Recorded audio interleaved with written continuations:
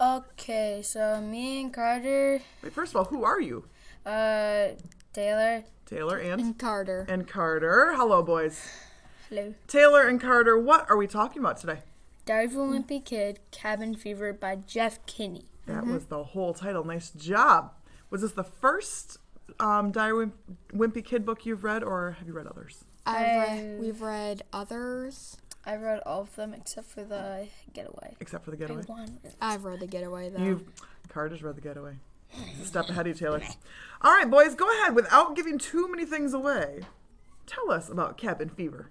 So Cabin Fever is about how Greg and his family, it's around Christmas time, and he doesn't want to do something bad since Santa is watching him. Yes. Oh. Yeah, and he figures that Santa only has about 3 times to check on a kid each year, and so he thinks that it always happens at the most embarrassing moments, like when he's picking his nose or stuff Naturally. And What else, like Carter? his mom, she finds like Santa this scout old thing. like scout elf, Okay. and when like Greg like goes somewhere, like the elf will like stare at him and surprise him. Like one time he was heading in the shower and the elf was right there. Oh, no. Yeah, and he thinks that Roderick's actually been moving it secretly. Oh. Yeah. And so then supposedly, and the elf is at a new spot every day. Gotcha. And- So it's like an elf on a shelf. Yeah, Yeah, it's but like it always stares at Greg. Yeah, and Roger keeps on saying, Greg Heffley took a $20 bill from my mom's wallet.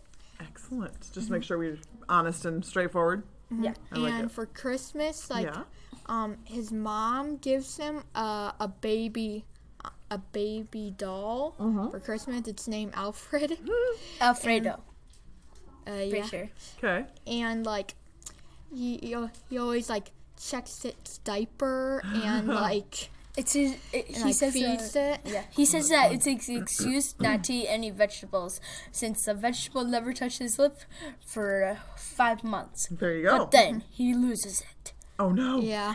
And he always thinks that mauled up Alfredo is going to come up scratching his door and going to try to seek revenge. Oh, I see. Boys, can you tell me, why did you choose to read Cabin Fever? Because like it was kind of like really funny, like when we read like the other books. yeah, since they're really so like they're kind of like comedy books, kind of. Yeah. And you guys just like funny books? Yeah. Yeah. And you gotta love a wimpy kid, you know? I chose to read this because I saw Carter reading it. I'm like, hey, Carter, you want to do a podcast together? And he said yes. Perfect. So why did you like this book? Because it has like lots of comedy and lots of funny parts. Yeah. And Taylor, why did you like it? I liked it because it was just plain old funny. Just plain old Like funny. a good old funny book. I love it. What characters would you like to meet in real life?